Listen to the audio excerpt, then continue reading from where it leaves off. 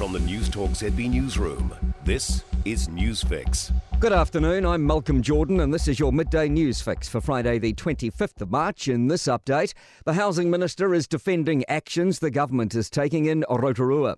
Megan Woods launched a housing hub yesterday, which is said to be a one-stop shop to provide support for people in government-contracted motels.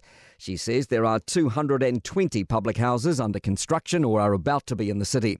Woods says she doesn't want children living in cars while those are being built. A motel certainly is not desirable or what I see is our long-term future. But I would put someone in a motel any day of the week than let a kid live on the street or grow up in the back of a car.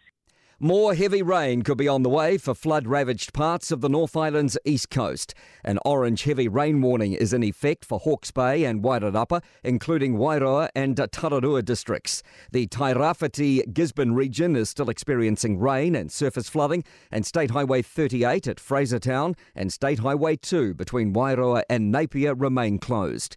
Met Service meteorologist Lewis Ferris says the system that's responsible has moved offshore, but could head back to land from Sunday or Monday until the middle of next week. They've already had more than twice what they would usually get in the month of March, and we've still got a few more days of rain to come to the areas. And a strong wind watch is also in effect for Wellington and other exposed places from Gisborne to the Marlborough Sounds.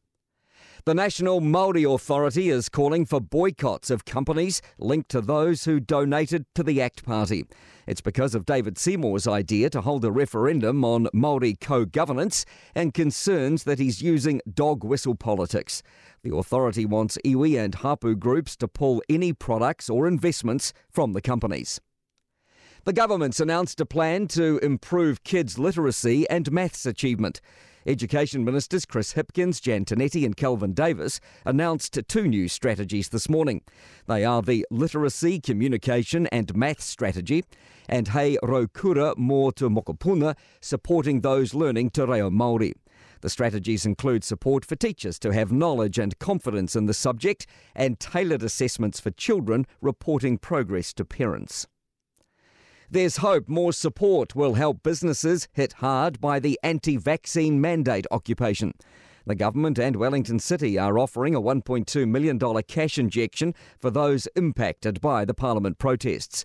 Businesses that saw at least a 50% drop in revenue during the 23-day occupation can receive up to $30,000. Wellington Mayor Andy Foster says it's a way to help those doing it tough. The key here is that it's effective and it makes a difference for those businesses and gets them through so they can see the light at the end of the tunnel and they can get through.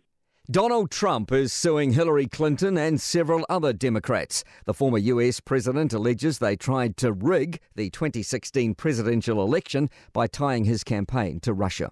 To sport, European football champions Italy have failed to qualify for consecutive World Cups. They've been beaten 1-0 by North Macedonia in their playoff semi-final at Palermo.